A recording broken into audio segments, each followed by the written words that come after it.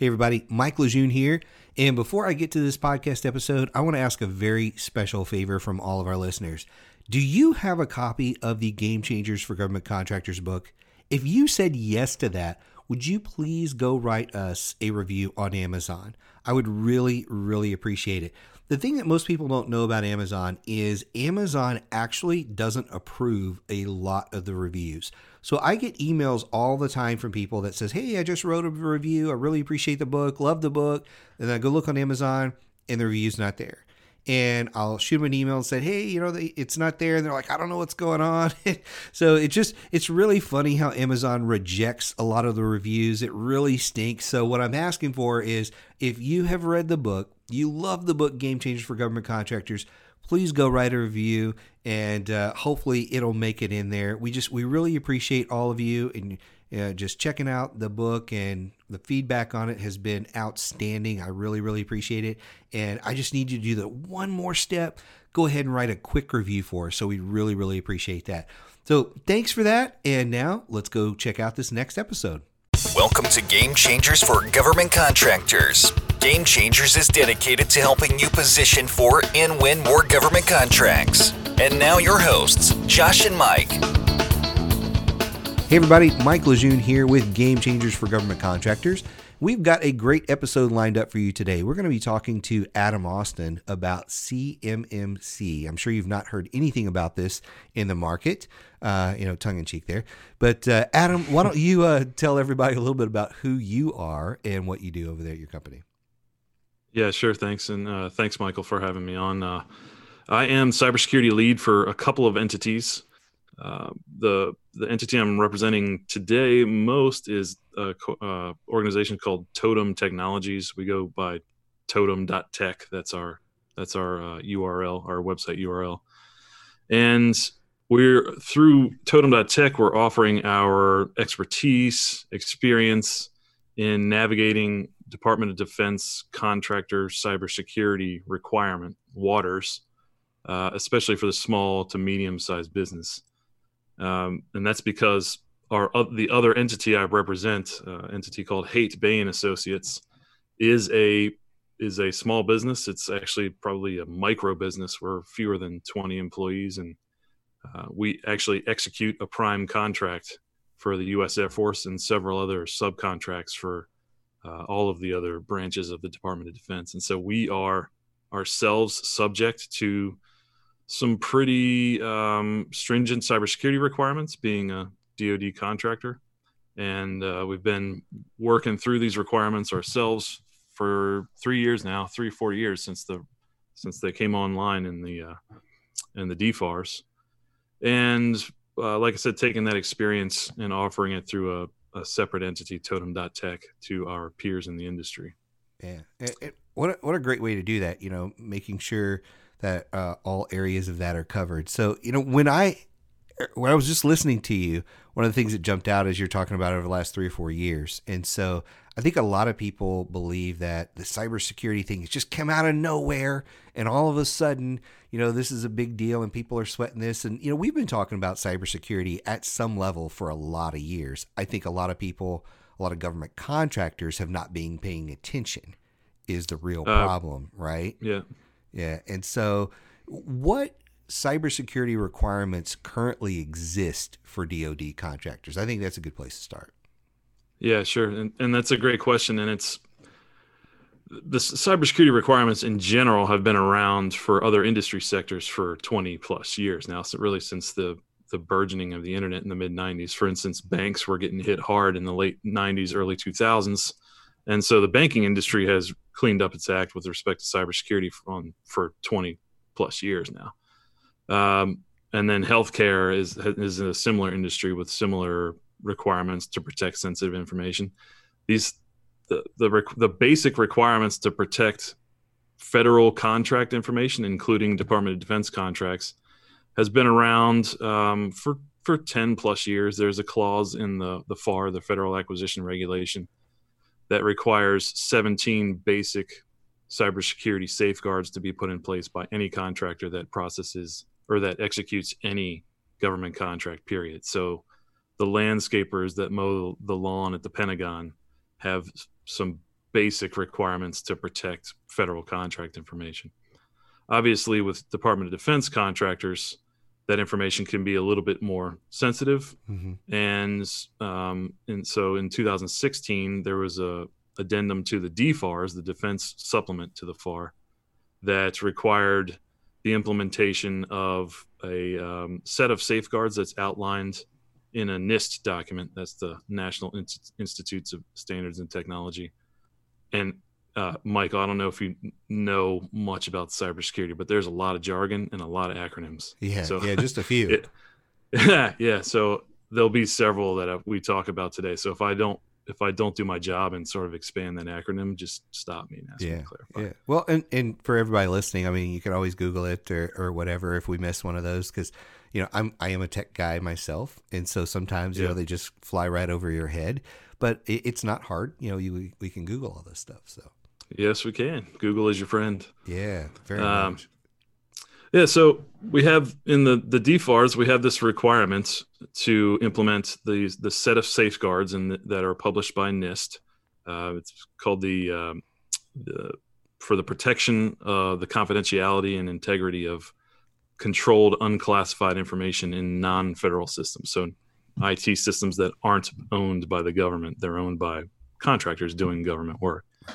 And there are 110 safeguard requirements in this publication, and those expand out to about 320 or so individual actions that an organization would have to execute to build a compliant and worthwhile cybersecurity program for their organization.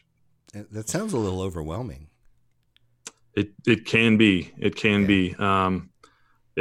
It will definitely involve some resources, so time, people, money, to build a compliant cybersecurity program. And it takes time to do it properly. Like I said, Hape and Associates, we're still in the process of building out a cybersecurity program, and we're 3 to 4 years into it now. Wow. It's just for a small business, it takes a lot. Yeah. And I assume, the time it takes is probably drastically different from a landscaper to somebody who is working on a DoD contract, in a secure facility, basically, that sort of thing. You have different levels of sophistication here in the type of work that they're doing. And so that's just requiring different levels of this. Am I right? Yeah, you're totally right. Yeah. So the landscaper has 17 basic requirements. They can be a challenge in themselves, but it's not the 100 plus things that the manufacturer of a valve that goes into a missile. Yeah. For instance. Different. Yeah.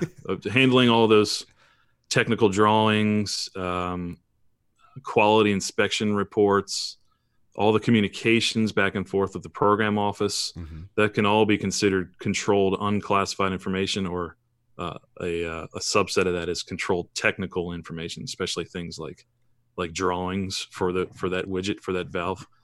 And so all that, the storage, the processing, the transmission of that type of information, all has to be protected according to these safeguards that have been published. So that brings up a question for me. So if I'm listening to this and I am newer to government contracting, maybe I don't have my first contract yet, or maybe I have a couple, is there a chance I don't even know about this? Oh, for sure. I think there are something like 300,000 suppliers, vendors, primes, subcontractors in what they call the Defense Industrial Base, the DIB.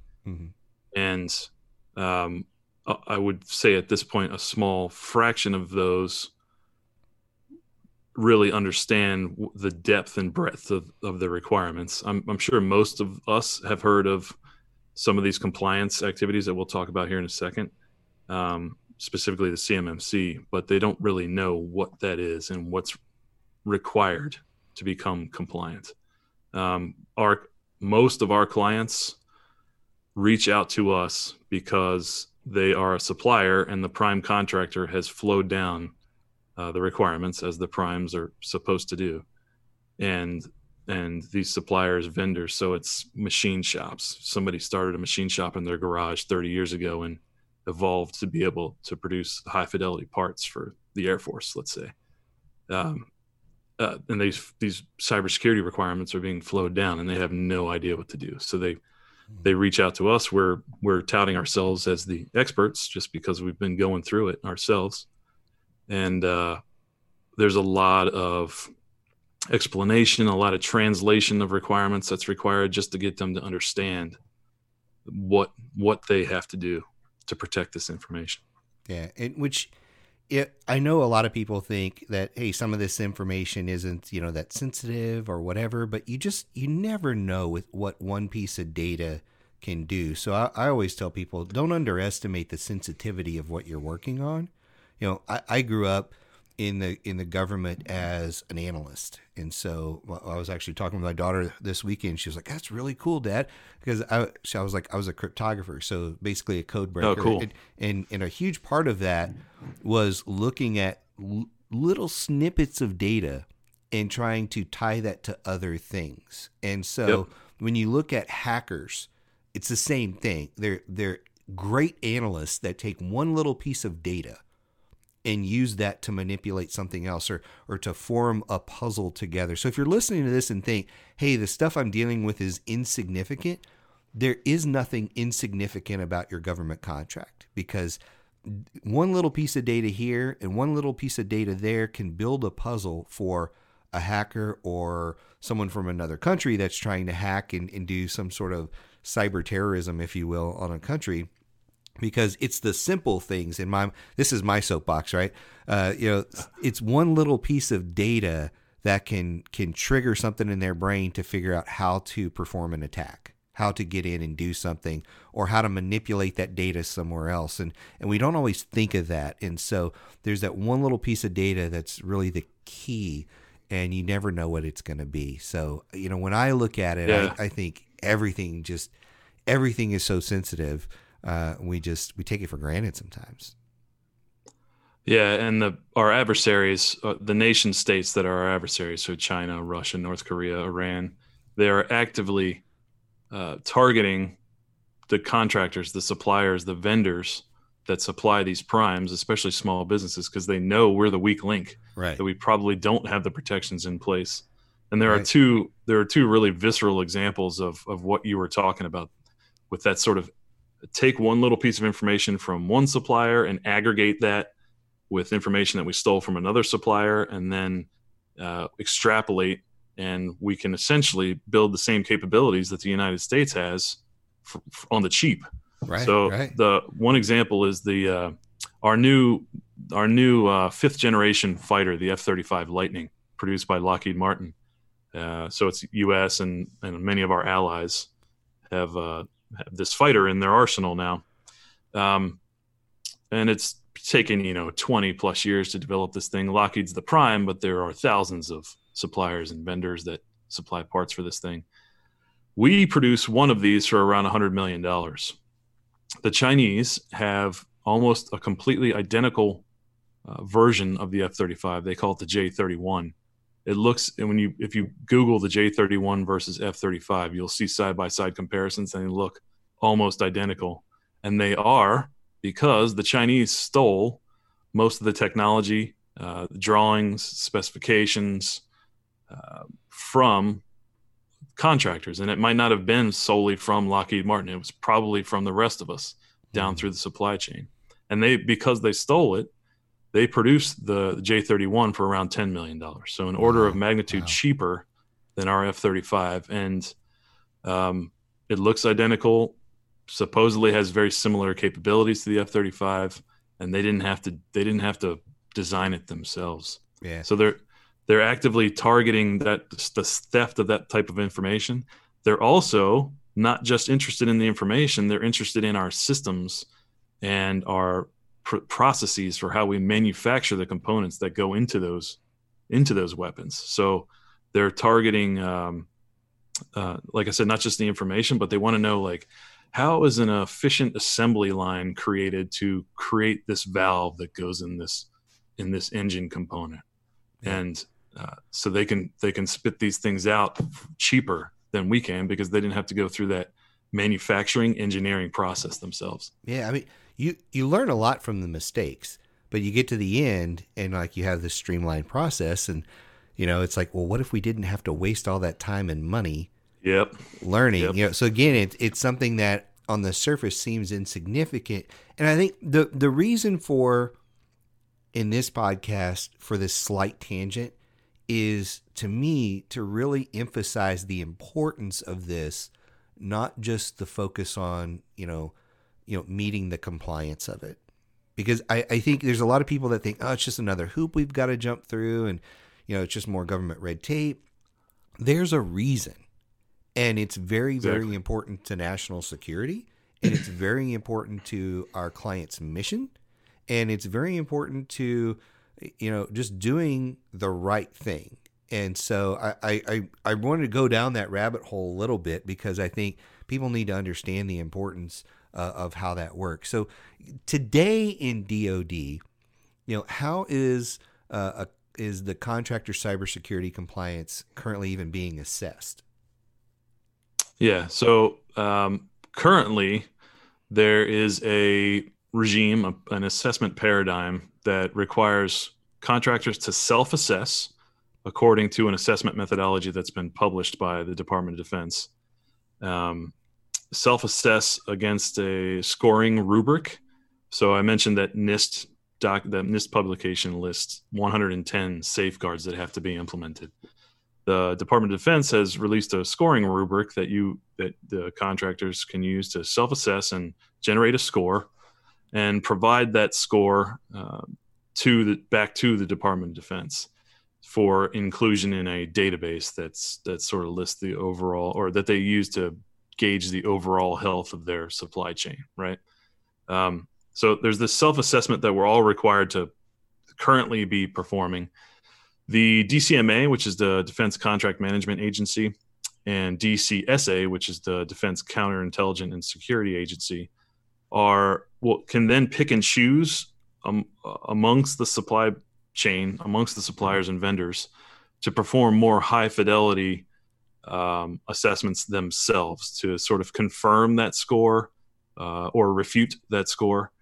And those more high fidelity assessments can take the form of a review of the organization's cybersecurity program policy documentation, and they would deem that a moderate level of confidence that they would have in the score, or they can actually choose to come on site and spend a week on site with the contractor, supplier, and really dig into the weeds of their cybersecurity program and look for that compelling evidence that what the contractor is saying they're doing, what safeguards they say they've implemented, that they've actually implemented.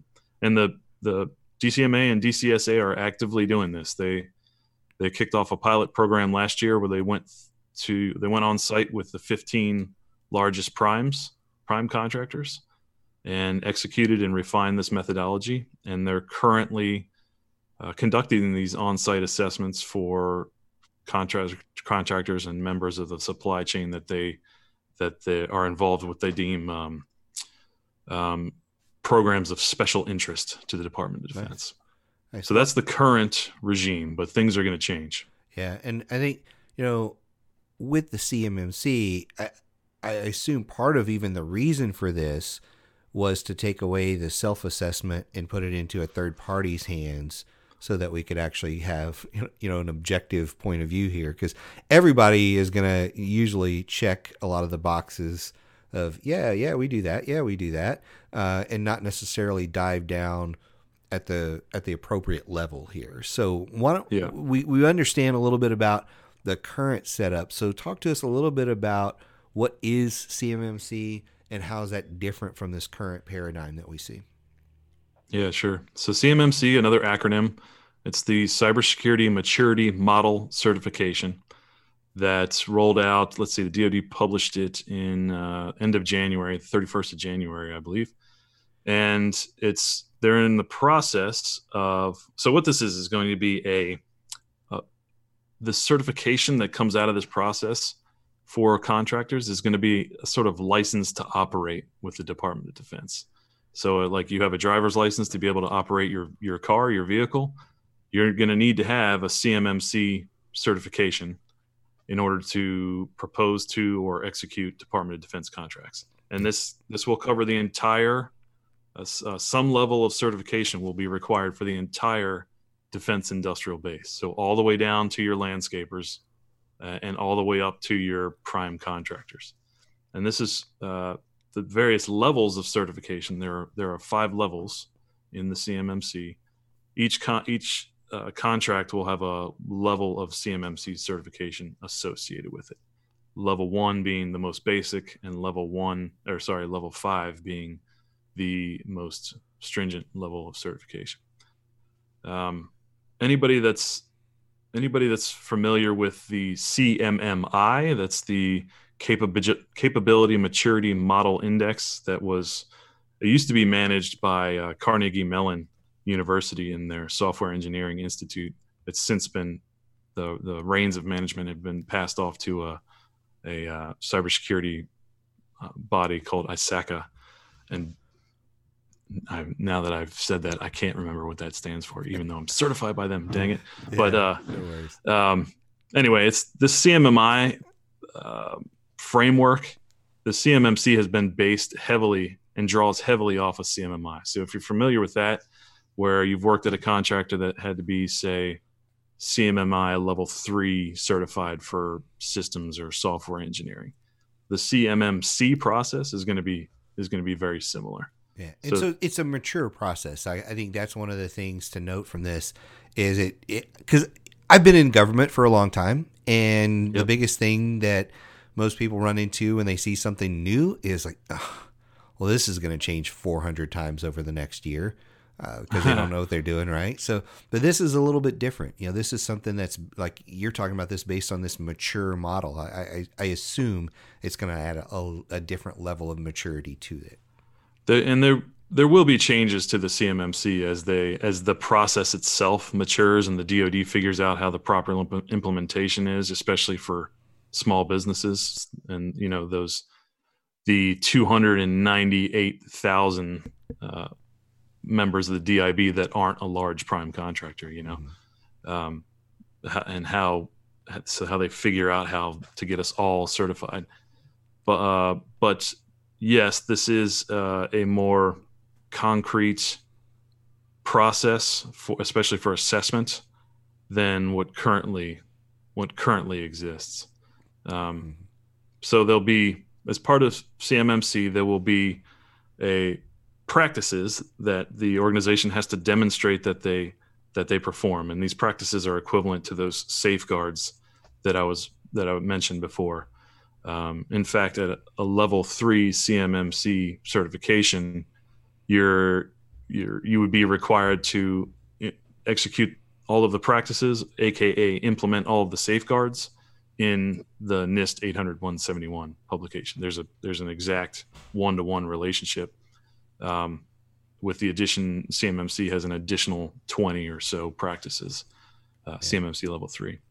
CMMC level 1 has those basic 17 practices that were mentioned earlier that are included in the FAR, the original clause in the FAR, and that I said all contractors have to currently execute, including your landscapers. So level 1 is those 17 basic. Level 3 is around 130 different practices. So you'll have to demonstrate that you execute these practices, which are everything from how do you control access to the sensitive information that you're required to protect? Do you have the capability to respond to cyber incidents such as ransomware, hacking, phishing, theft, those sorts of things? And so there's this spectrum of safeguards practices that you have to demonstrate that you execute within the organization. And then on the other side of the certification coin is you also have to demonstrate that you have the processes in place to support the implementation of these safeguards. So do you have, does the organization have a review process in place to review their cybersecurity plan and policies with some frequency? So you have to demonstrate that you have the practices in place, and you also have to demonstrate that you have the processes in place to continuously improve upon those practices. So there'll be these levels, the stratification of different levels of certifications that can be applied per contract, but every contractor will be slotted into one of these CMMC levels. Where do you see most contractors fitting? Like if you had to say, 75% or 50%, whatever it is, most people wind up in 2, 3. Where do you think? Yep. Most of us will be in level 3. So level 3 is for those of us that process the controlled technical information for the Department of Defense. So we build that valve that goes in that missile, and we process those engineering drawings and the conformance reports that come out at the end after the quality assurance process. That's considered controlled technical information, and will be the level of certification associated with processing that type of information will be level 3. Okay. There'll be some small subset, probably it sounds like from the briefings from the Department of Defense, less than 100 members of the supply chain will be level 4 or level 5, those more stringent certification levels. And then level 2 will be rarely assigned. It's sort of a bridge between level 1 and level 3. And then, like I said, all the rest of the suppliers that don't process technical information will be level 1. That makes sense.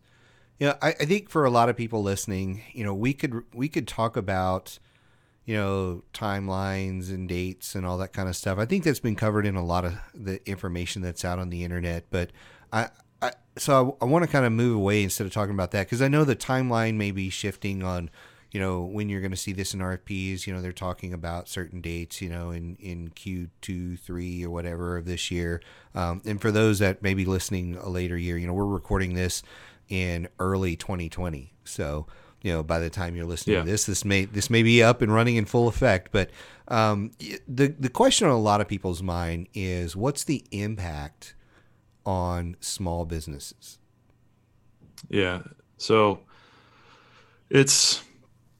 the impact is not much different than the impact of the current requirements. So if you're just that landscaper, that lawn maintenance crew, you have those 17 basic requirements currently imposed upon you. You should be working towards compliance with those. That being said, there are resources that an organization will have to expend to become compliant, to protect this information that we're all responsible for protecting, right? And that those resources are time, money, and the human factor, hiring the right folks or finding the right service provider to help you implement these safeguards. Like I said, most of us will be slotted into a CMMC level 3, and there are hundreds, over 300, coming close to about 400 individual action items that the organization has to implement, and that includes both writing policies, so sort of shall statements for the organization. So the organization shall protect CTI in the following manner, and then procedures for how to implement those policies, and then also the procurement of technology and IT tech components to actually help enforce the policy. So there will be monetary expenditure that has to happen to be able to meet these requirements and implement these safeguards. If you're going to try to do all of the safeguard implementation in-house, you'll need some talented folks to help you with that, and those folks aren't cheap. If you outsource it to managed service providers, obviously there's going to be an ongoing cost associated with outsourcing to a MSP. Right. I can tell you in our experience at Haight Bay and Associates, we are tens of thousands of dollars deep into the overall process. I won't put a specific number on it, but it's less than 100,000, but it's definitely tens of thousands. Yeah. We're a prime contractor, so we process that CTI. We expect to have a level 3 CMMC cert called out in the contract. And so it's involved both the procurement of new technology and also training in-house for skills and talents in-house, and then also outsourcing to service providers.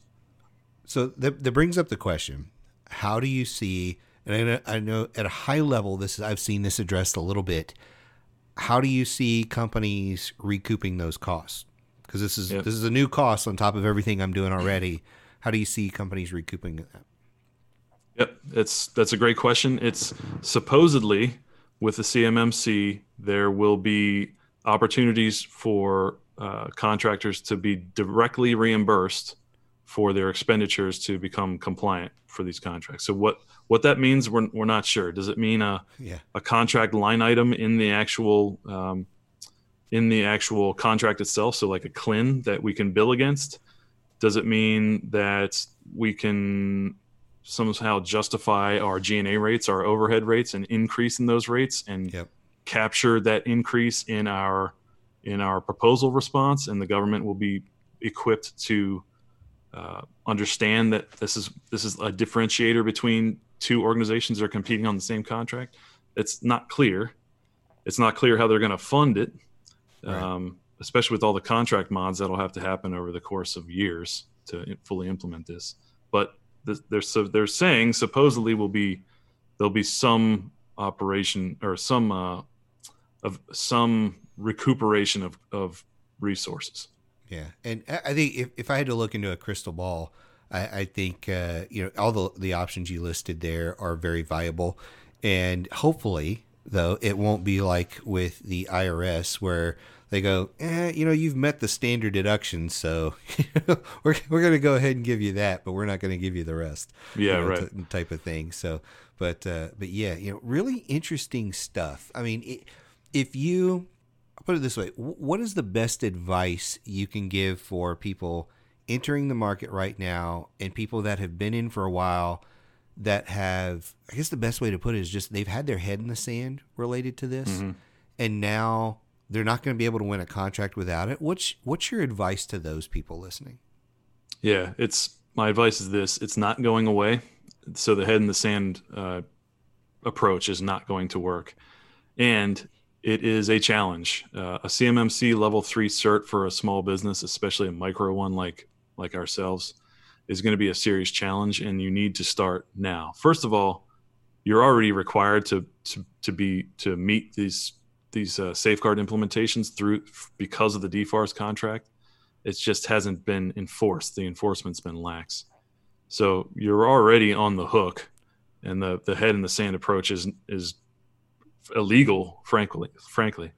But the CMMC is coming. You will be required to have a certification to even propose on contracts, or if you have an existing contract, it will be modified, and it will take time. It takes not days, not weeks, months for most organizations, at least 6 months, and you're probably looking at a year or more to implement some of these trickier safeguards. Things like multi-factor authentication. So not just usernames and passwords are not going to cut it anymore. You have to have other factors of authentication. So like those Google Authenticator codes or USB dongles that some of us have used if you've been in the government environment. So those are tricky technological hurdles for a lot of organizations, especially ones that have been around and doing things the same way for 35 plus years. So start now and take it seriously. Yeah, I'm glad you covered that, because that was actually going to be my final question about the timeline, because I think a lot of people, again, think, well, I know how long it took me to get this certification or this or that, and how hard can it be? The one piece of advice that I always tell people is go look in the documentation that's already out there that you're already, supposed to be meeting, and get a jump start on this stuff. There's no reason to sit around and wait until, I just saw it in an RFP. No, why would you do that? There's no reason. I was actually on a call with a client this morning, and we happened to miss an RFI that came out, and they're like, well, I guess we're going to wait for the RFP, and when the RFP comes out, we'll be able to go after this. I'm like, no, you've got the RFI. Let's get started. Today. We already know so much, and this is when you're a government contractor. They don't tell you this, most of your job is about gathering intelligence, just information and intelligence. It really is. And, the more of that you gather, the easier your life will be in the end. It'll just make it easier to do everything. So, great discussion on this today. I think it's all been really good. What are your final thoughts for folks? Yeah. Your last question was really a great sort of segue into the final thoughts. And that is, this is going to be a challenge implementing these safeguards. So the sooner you can start and, gathering that intelligence, like you mentioned, and starting building your cybersecurity program, your compliant program, the better, because you don't want to be caught with an RFP coming out and a two-week turnaround on the response, and try to start building your cybersecurity program in 2 weeks. Another thought that I haven't mentioned yet: it is imperative upon us, the supply chain, the defense industrial base, to push back on the Department of Defense. They are to explicitly and specifically define what elements of the program, of the contract, are considered controlled unclassified information, controlled technical information, federal contract information.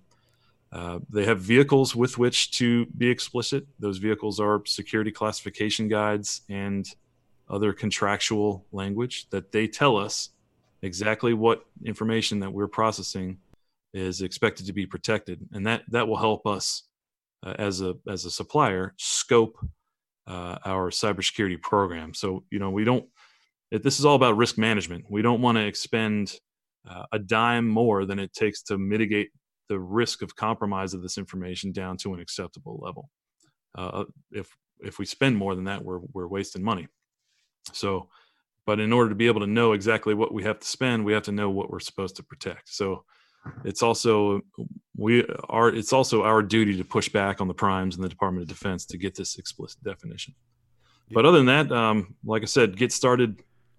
The sooner you can get started building a program, the better. It's our duty as citizens, as not just as a contractor, but as citizens, to protect this information that gives the United States a strategic and tactical advantage, and we're going to start being held accountable for it. Yeah, no, I really appreciate what you said there about pushing back. Yeah, I think too many people think we're just going to take it, and it is our responsibility to push back, and not from a perspective of just arguing with the client here, but but making the system better. Because that's the thing. We've got to make – so, don't just argue, hey, I don't like it because it's not fair. How can it be better? That's a big thing, because I think you're right. You said this early on.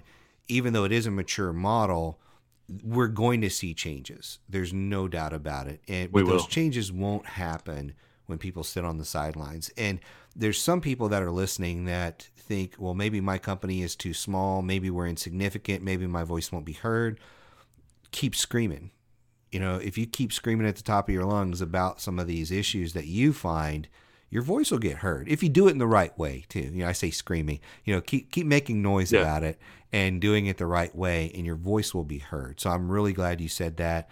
Everything has been great on here today. I really appreciate you coming on, and just thank you for being on here today. Thank you for having me. It's been fun. Before we get out of here today, I want to ask you a couple of questions. Do you want to get more out of your government contracting business? Do you feel like you need an edge or some new insights?